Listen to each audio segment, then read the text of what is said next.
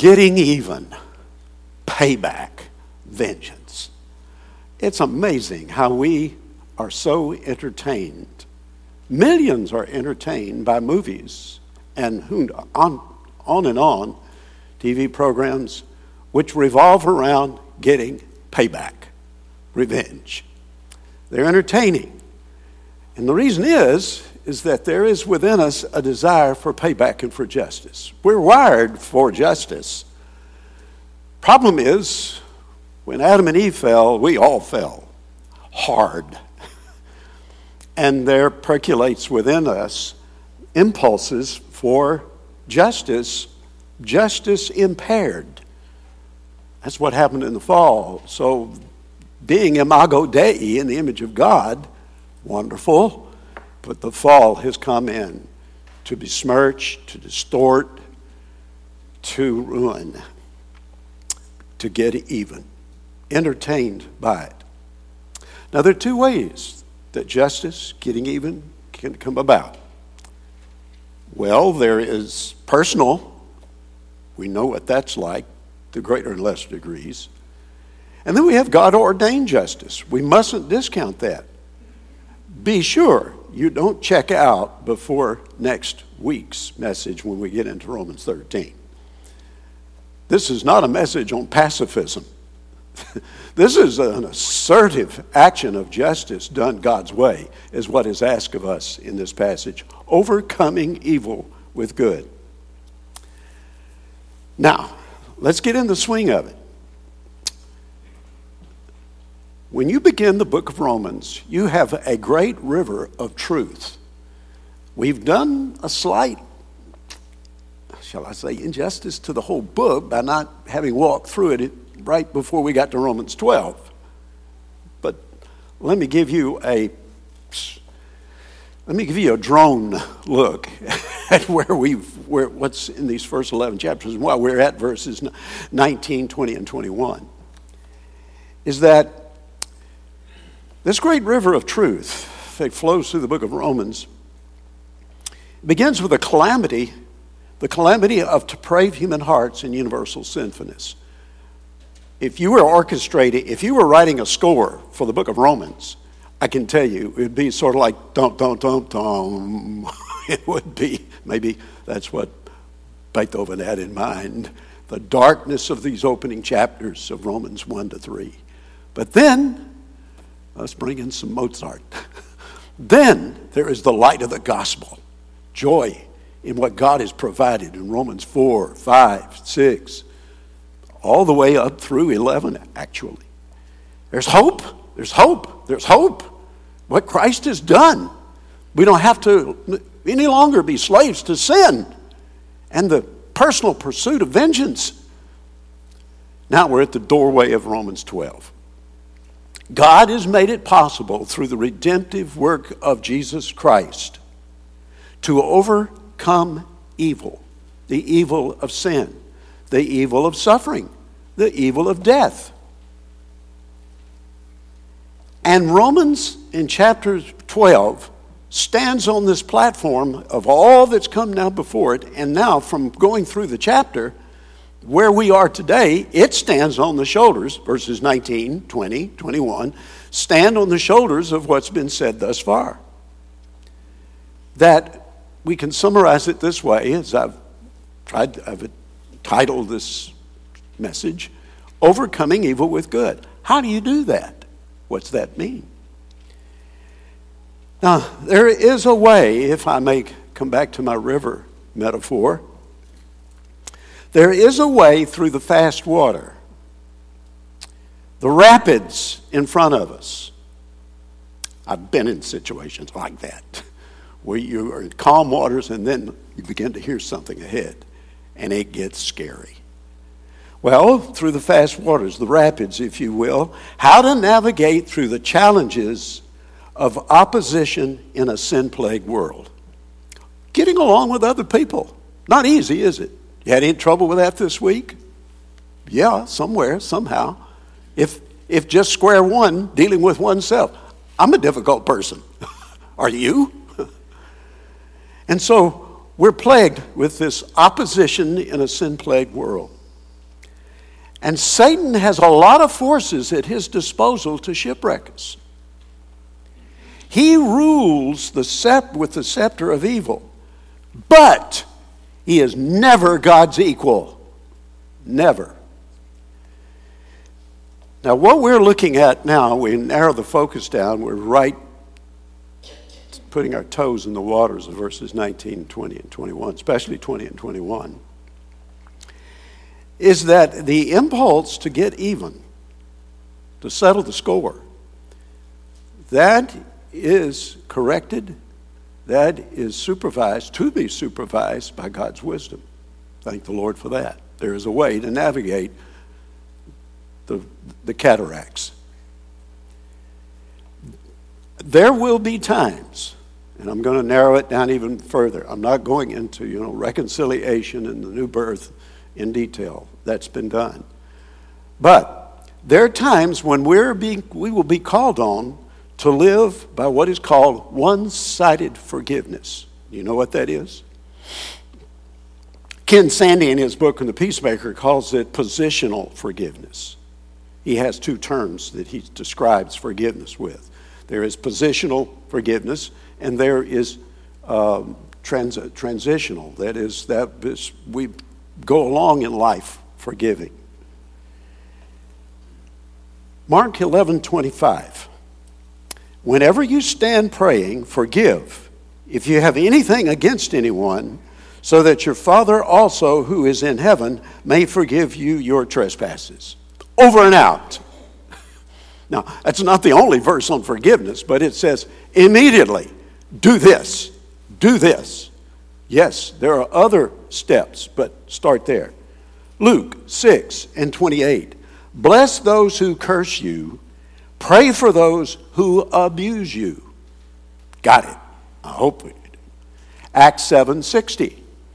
And falling to his knees, Stephen, being martyred, stones greater in size than a man's hand, falling upon his sensitive flesh, pulverizing him, bleeding, dying, with lingering thoughts, Lord, do not hold this sin against them. And when he had said this, he fell asleep. Now, this one-sided forgiveness, or positional forgiveness, is unconditional. We got to do it. We can't say, well, give me a little time to think about it. I got to get over this. I got to do these feelings. No. I will say that we are guaranteed an effective guarantee of vaccine against personal vengeance, bitterness, wrath, clamor, and evil speaking, along with malice. You hear my words. I'm echoing Ephesians 4, the latter verses of that chapter. That's the effective vaccine. Okay. How do you feel when you get a shot? Well, let's go forward. Don't let sin ruin your life. Don't let it happen. And we've all been offended. And we will be offended. It may happen before this morning is over. That's the way things happen in a fallen world. And I could pause right here are you trying to get even? Am I? Do I have some strategy, an agenda? Let's think about it. Some people live their entire lives committed to an agenda of anger and getting even in varying ways. Entire lives. I've seen it. We've all been offended and we'll be offended. But you know what? We got to put some life jackets on. They're available, and we're given one.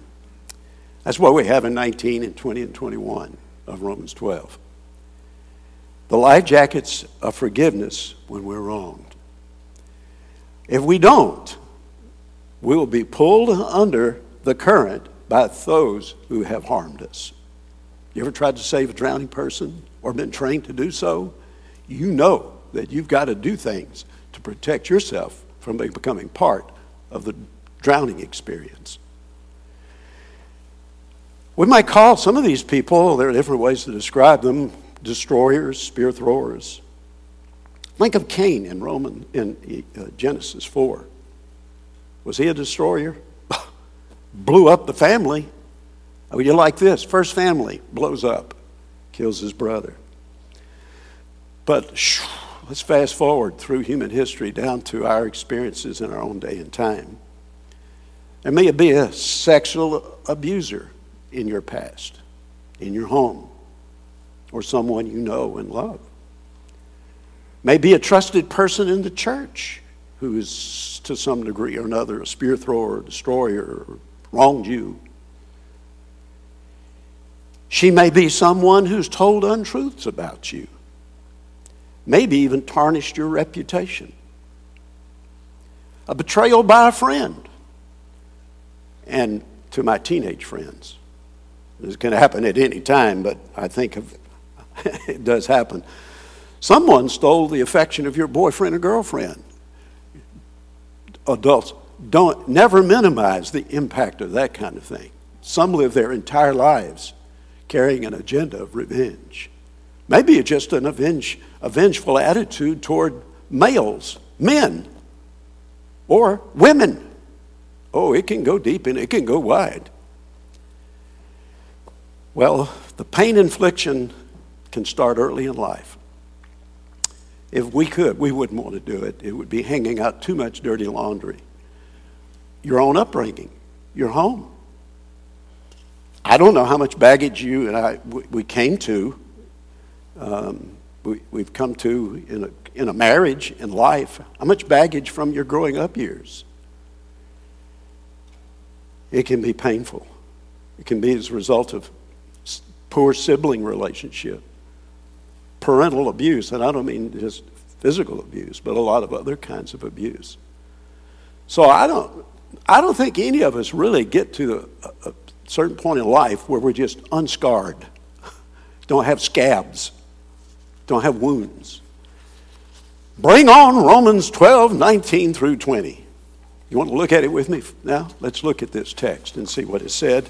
And then I'm going to point out, in doing this, I'm going to point out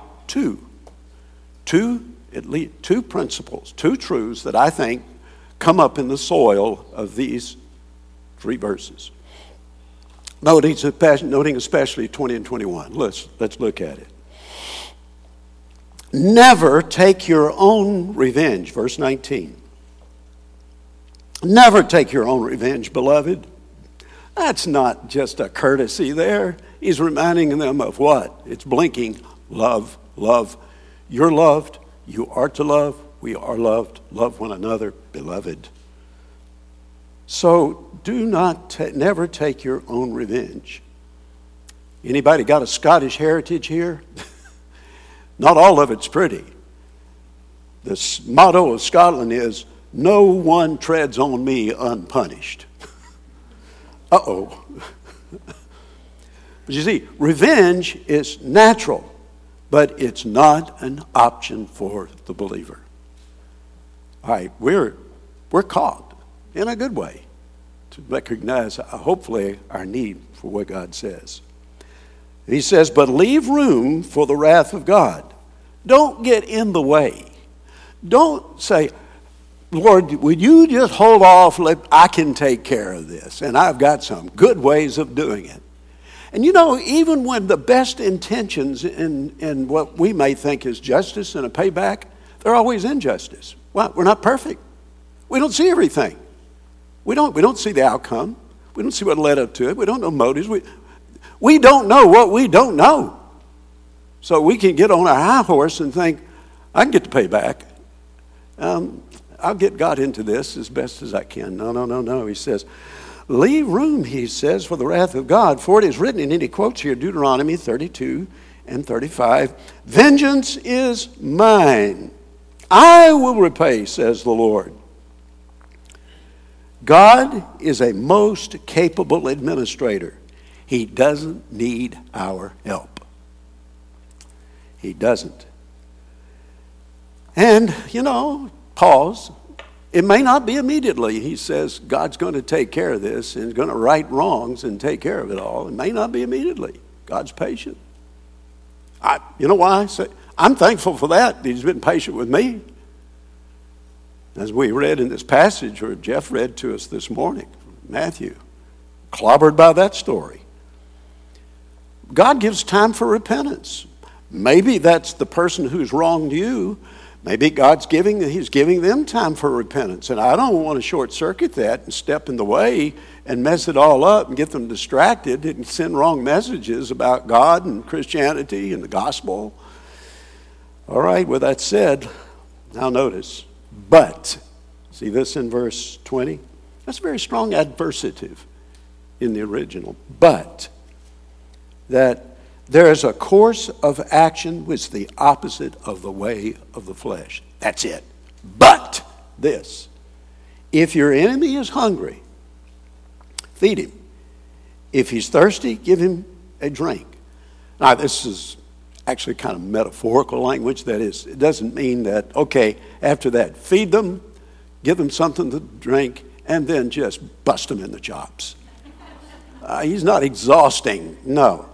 What he's doing here is using these basic physiological needs that we all have, using that as a reminder that discover his or her need and meet it, whatever it is. So, Lord, help us with this process. Let's go further. So, help them. You know, I'm reminded of David. This is not the time to expound this in 1 Samuel 24:17, that episode with David, and Saul was always on his tail. And he comes into a cave, to put it modestly, he came in there to relieve himself. Remember that? And David could have taken him out. He was back in the cave. He let him go out. He comes out, and they exchange things, courtesies, and Saul finally says, "You are a man more righteous than I." I'm paraphrasing. You could have exacted your revenge, your vengeance, but you did not. You're more righteous than I. Well, we'll put, David apparently learned some lessons from Abigail, hadn't he? Remember that from last week. Good message. So he says then, for in so doing, you will heap burning coals upon his head. We'll treat that in a minute. There are a couple of ways you can turn that. We'll look at that. What's he saying? Does that mean, well, I'll hold off on that for a moment. And he says, do not be overcome by evil, but overcome evil with good. Now, he's referring back to this entire section that he's been going through here.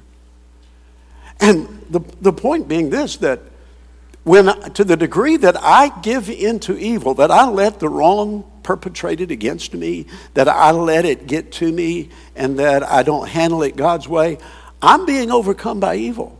Do you want it a little more dark? I am really playing into the hands of the devil himself. But he's behind evil.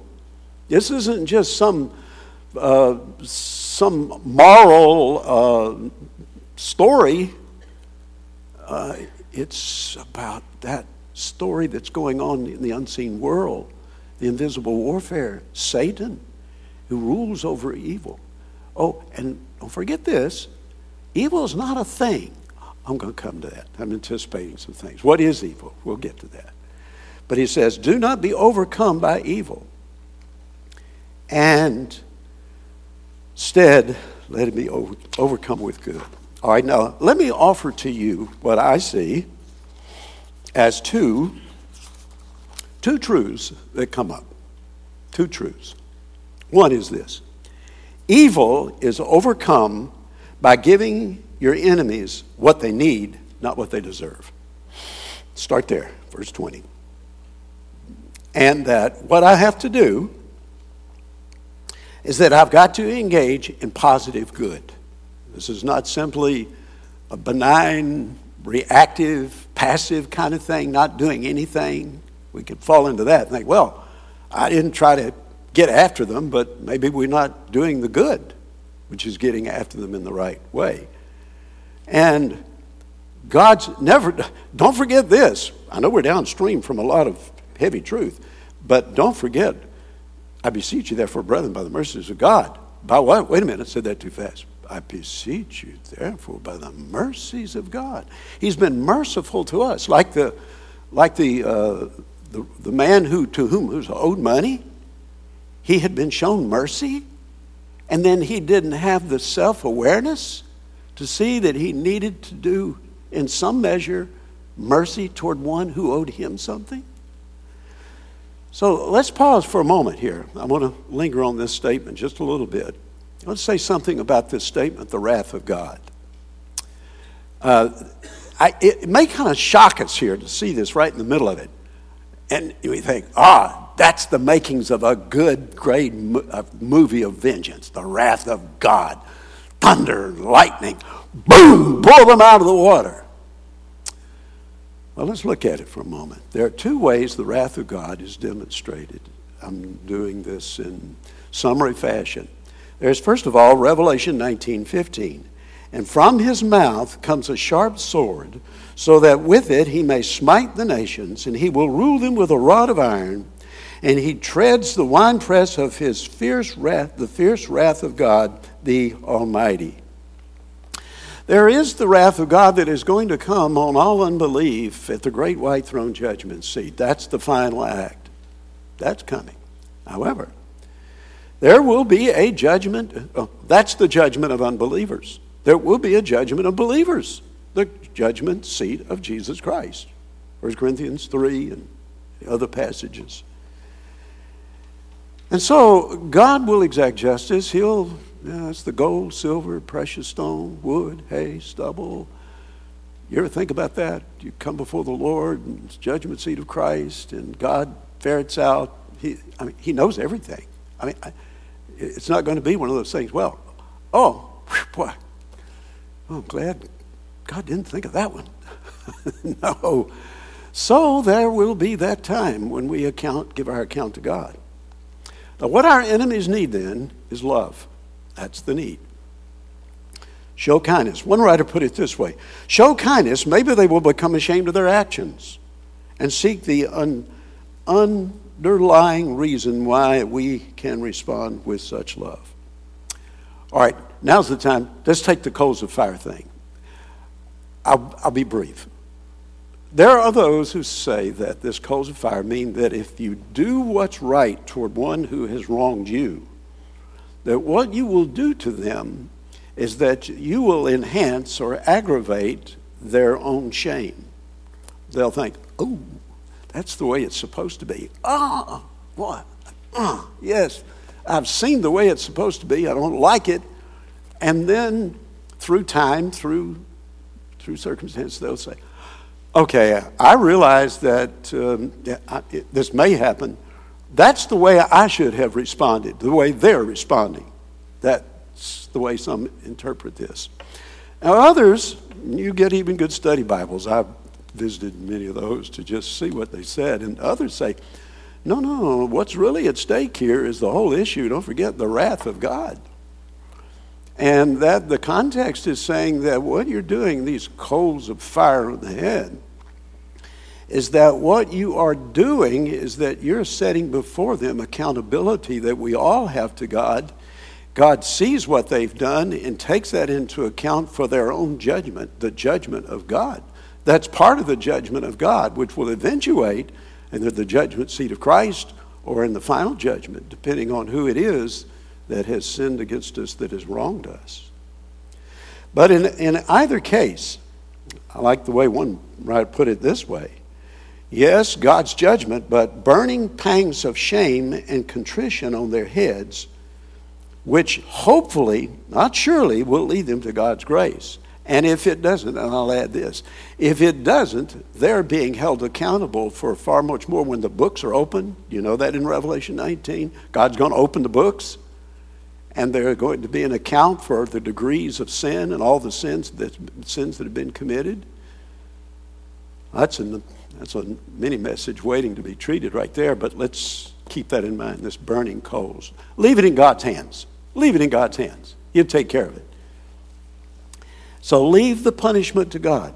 Don't take justice into your own hands. The future judgment frees, God's future judgment frees believers from taking revenge on their enemies. Actually, it's a liberating thing. I hope that'll come through here, what we're going to be looking at in these verses. So, all right, here we stand. First principle. I see this is coming up. Evil is overcome by doing what? Giving our enemies what they need, what they deserve. Lord, help me. Lord, help me to do that. Because that's my impulse could be certainly contrary to that. Lord, we really got to get our thinking right here. I think too often we put it on emotion control rather than thinking control.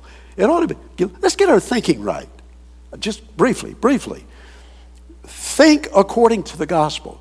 God commendeth his love toward us in that while we're yet sinners, Christ died for us. Lord, what kind of condition was I in when you came to me and you plucked me off the dunghill of life and you cleaned me up and cleansed my conscience, gave me a new life in Christ and forgave me. I'm no longer under any condemnation. Thank you, Lord, the greatest gift. Go thou and give the gift of forgiveness and kindness to others, those who've wronged you. So that's part of my thinking. And another part of the thinking that's involved here is that I've got to be thinking according to my resources in Christ. Because what this really does, is really humble us. Lord, you know how I want justice. Now, some of us may be more wired toward that than others. I understand how you've had children. Have you ever noticed one child just, look, they're going to get justice in life. That's coming out of the womb. They're ready. I want justice. And you have another child just a little more calm about it. Things will take care of themselves. All right. Let's don't put things in that thoughts in that basket. Put your thoughts in this basket. That we need to think according to the resources that we have in Christ. It is possible to overcome evil. Christ is to be our main joy. Main joy. For example, just briefly, take a person who is remaining single.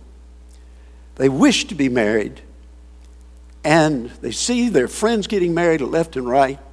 What does it say? Those wedding bells are breaking up, the little gang of mine. Right? Not a good time to remind this if I had a college audience. Okay, the fishing pond just got a bit smaller. What do you do? But this can, for a Christian, this can become a time of some kind of an agenda. You can even get ticked at God. Say, Lord, all right, I'll stay with this. Rejoice with those who rejoice and mourn with those who mourn. I have resources in Christ, and he will enable me. He will enable me with the joy that I know and found in him that he's given to me in Christ by the Holy Spirit, love, joy, peace, patience, kindness, resources. All right, let's go to the second. I see a second truth that comes up out of this passage. Is this. Evil is overcome by the power of released by God's grace.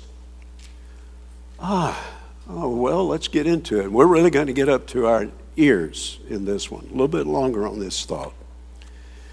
First of all, let's just never forget that our culture is steeped in evil. We don't live in a benign world, as if we needed any reminders. Victimology is everywhere. Have you found your victim class yet? Huh? Yeah, find it, because then that will give you the moral high ground. You can say what you think, do what you want. Bad. Let your love triumph over your enemy's hostility. What is evil? Let's turn it a little bit on the lathe of biblical statement and speak truth to it. Evil is not a thing. It's the absence of. To put it bluntly, it's the absence of God's righteousness.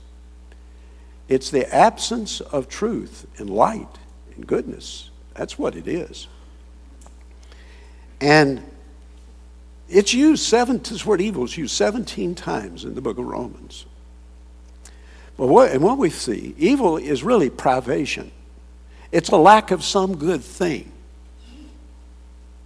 I wrote this down. I thought it was helpful here. I found this. Evil could exist in a good thing as an imperfection in it. like a hole in a piece of wood. Hence, it does not follow that God is the author of something evil. Evil is not something. The reality of evil does not necessarily imply that it is a substance or a thing. Is darkness a thing? No, darkness is the absence of light. Cold, is it a thing? It's the absence of warmth. And this is evil. So, think of it this way. We therefore have to resist it. That's what we're called to do, resist it. We have to resist retaliation. Don't let it overcome you. Don't let it get you by the neck. Don't let it defeat you. And what is it? Someone's put it this way. Revenge is when the person who has injured me is himself injured. Lord, help us here. Now, anger comes in here. This matter of resistance. We've all got a capacity for anger. It shows in different ways. Well, what are we going to do with it? Well, the Bible says it quite bluntly. Control it and deal with it. There's a lot of anger out there, and it's in me. I saw on the front page of the AJC this morning that after COVID-19, you know what's gotten worse? Traffic. And you know what's gotten worse than traffic? People who are grumpy. I think they use some kind of people they're mean. Well, present company excluded. But people are mean. Hey, listen, I have a right to this place in traffic. Okay, anger, we know that. But, okay, this is not the time to expound and unpack all that's regarded with anger, but I will tell you, it's an noxious, it's an intoxicating thing. And it gets in with this resisting. What do we do with it? There's righteous anger. Aha. Taking that insult that brings to us, God's righteousness being insulted, and we take it personally, hold it carefully. All right. And fighting back. Let's throw this in. What's wrong with fighting back? Well, fighting back blurs our perception of things. We don't see everything. I mentioned this a bit earlier. I understand that, but I want to underscore it. I'm not telling you to run out and watch the movie, but I do watch an occasional movie. If you want to see a story of vengeance and getting things wrong, there's an old movie. It was made back, I think, 1940, the Oxbow Incident. It was made based on a novel. That was a story of how you can really mess things up when you think you're seeking justice. It's like fighting fire with gasoline. Not a good idea. So, wars. You know what James says? James 4:1. Note this. James says, "What is the source of quarrels and conflicts among you? Is not the source of your pleasures that wage war in your members, whether it's in home, in school, community, the church, the nation?" Oh, that's a message all its own, isn't it? What's going on in our nation?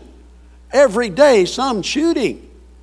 And then all the anger that erupts in response to it, it's just like it's a tsunami. It's ugly. Another thing, another factor here, add this in, that evil is not overcome by evil. I know I've said this, implied this, the text does. You will not overcome evil with good, not with more evil. The evil of revenge does not overcome evil. The evil of anger does not overcome evil. The evil of unbelief does not overcome evil. The evil of suffering does not overcome evil.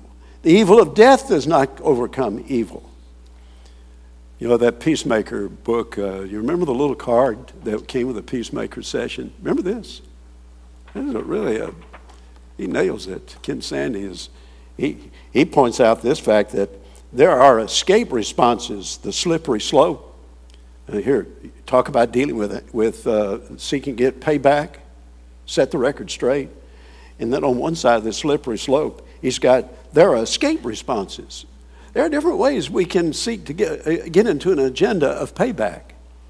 And he mentions, well, there's denial, like, well, it didn't happen. Or flight.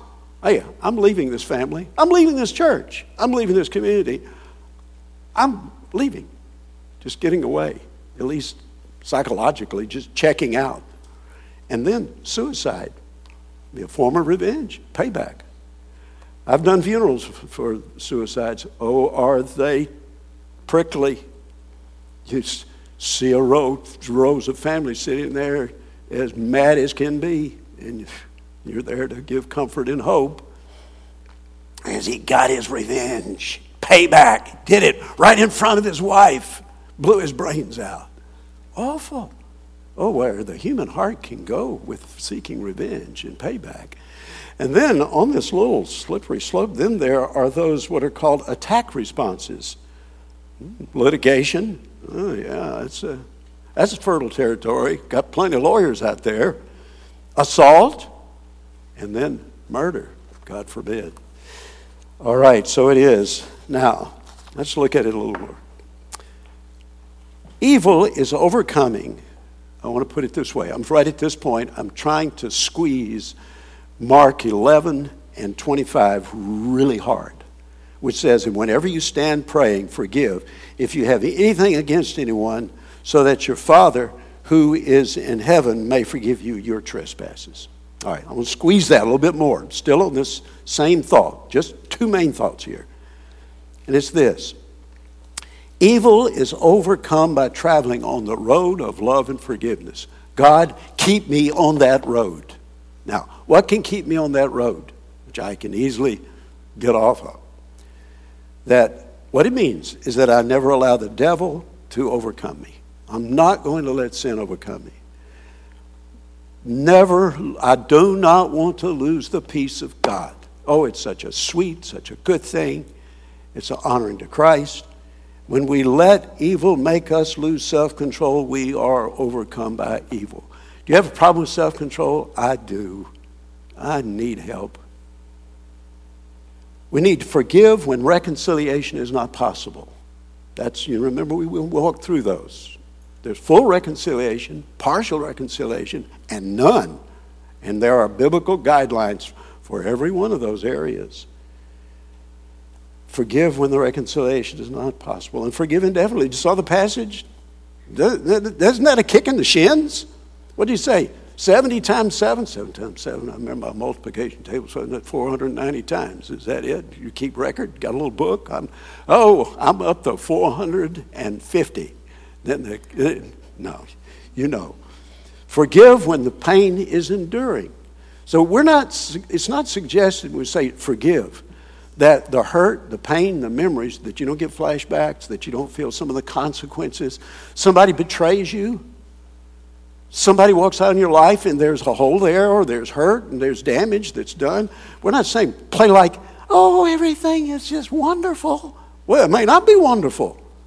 But what? Wait a minute. The road of love and forgiveness, I manage those things. There will be bumps in the road. And I've got to release the wrong into God's loving, sovereign hands. This is a test of the gospel in my life. Now, I want to give you something. I want to do this. I'm still trying to follow the flow of Mark 11:25. I want to go to this Ephesians passage. I've memorized this passage. I'm not bragging. I'm just saying I had to do it. They're just passages that I have to memorize. There are a lot of them, and I need to call them up a lot. And singing in the ambassador choir in 1962 and 3 helped me with this. Beth and I, could we sing this with the congregation? The song was "Grieve Not the Holy Spirit of God." And I got to be careful. I don't try to get off point here with cadence and so forth. Let all bitterness and wrath and clamor and evil speaking be put away from you with all malice. And then I think the sopranos came in here in alto. Be kind one to another. So here, okay. No extra charge there. Let no corrupting talk come out of your mouth. Here's the passage. Here it is in context. But only such as is good for building up, as fits the occasion, that it may give grace to those who hear. Do not grieve the Holy Spirit of God, by whom you were sealed for the day of redemption. Okay, and then let all bitterness and wrath and anger and clamor and slander be put away from you, along with all malice. Be kind to one another, tenderhearted, forgiving one another as God in Christ forgave you. So where do we start with this then? I'm trying to give us some direction. How do you drive down the road of love and forgiveness? There are some road signs. Here's one of them, is that we have to control our tongue. Do we not? And that's not just being quiet about the hurt. You can watch out.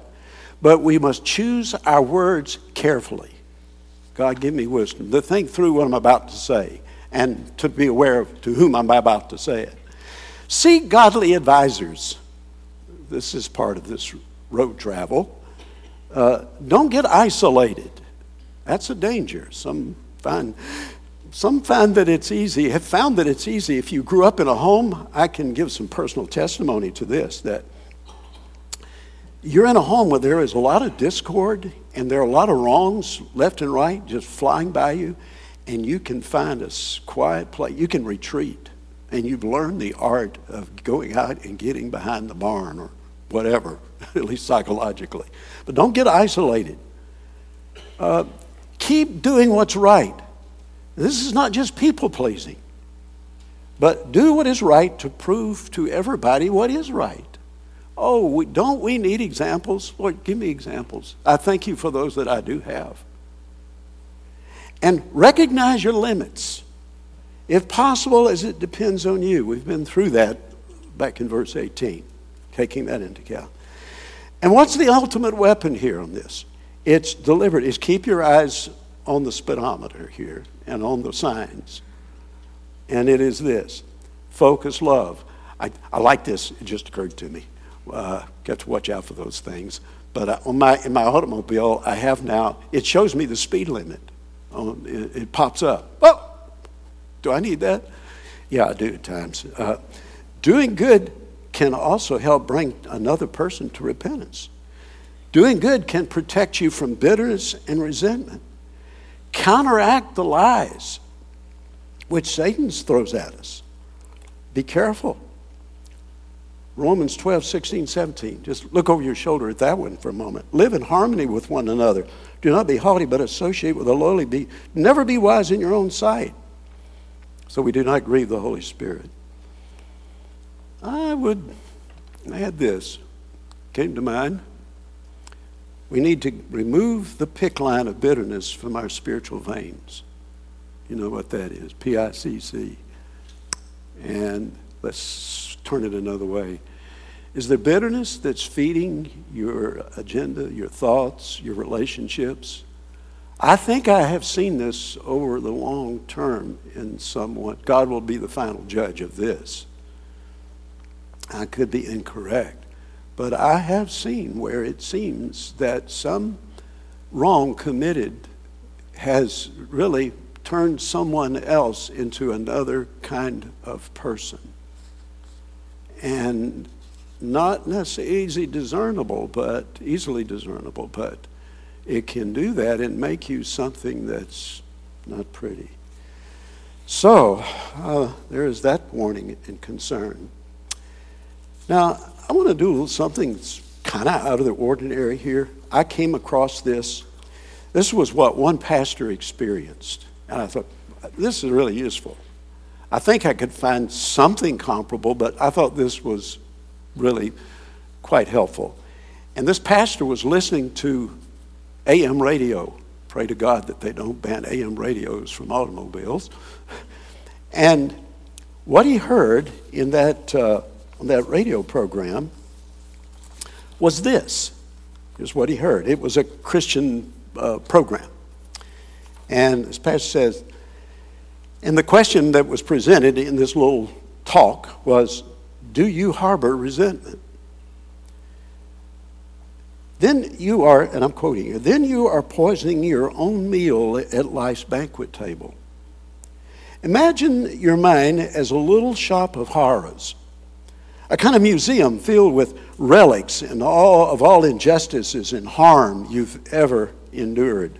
Each exhibit depicts your memory of what someone did or didn't do that hurt you. Brightly illuminated by your resentment, every exhibit has a soundtrack echoing with loud, angry, and accusing voices. The walls are covered with horrible instruments of punishment and long list of penalties to be inflicted of your doers, on your wrongdoers, and coating everything in thick, clinging residue of self-pity that keeps you from moving along to the new futures wing of your museum, where the exhibits are filled with pleasure and joy and possibilities. Can you imagine what it would be like to be locked permanently inside a chamber of horror and hate and resentment? If you're unable to forgive others for real or imagined wrongs, then that horror chamber exists within you. That chamber of ill will is your own mind. It goes on with another paragraph or two, but this took another turn. This pastor was recounting this, and this pastor heard that, and he sent this along to someone, and then he got an email back from it. Emails. They can be a blessing or a bane. This one, I think, is helpful. I want to read what a person heard this. This pastor reminded them of this. Apparently it was a counseling situation, someone. And this is what that person sent back in an email to what I just read to you. You got that? And, all right, here's what he says. There was such a chamber in my soul, and the pain etched it deep into the grooves of my mind. A godly person helped me to bridge the way to the new futures wing of my life's museum. Her soul care advised that my pain needed a voice. As long as I ignored the pain, it was like looking into a mirror and not seeing a reflection of something that was very real. So one day, I had a funeral service. I had a funeral service for my dreams of my childhood that died, and the loving ideas I had about my mom and dad. I had to die to those. The reality was that my mom and dad left bleeding lashes on the face of my soul. That day, I took flowers to the chosen gravesite and a candle. I placed the flowers on the ground and blew out the candle of hope. The hope that my parents would rise to meet me at the level of my dreams. I invited God to the ceremony that day and shed my tears in His presence. I knew the pain would echo into the future in days to come. So I asked God to just help me suffer well and trust Him for how He would redeem my future. It has been a long obedience in the same direction over many years, and God has been faithful indeed. The pain is still there on occasion, but the pain and anger have lost their power over me. The wound has become a scar because healing has taken place.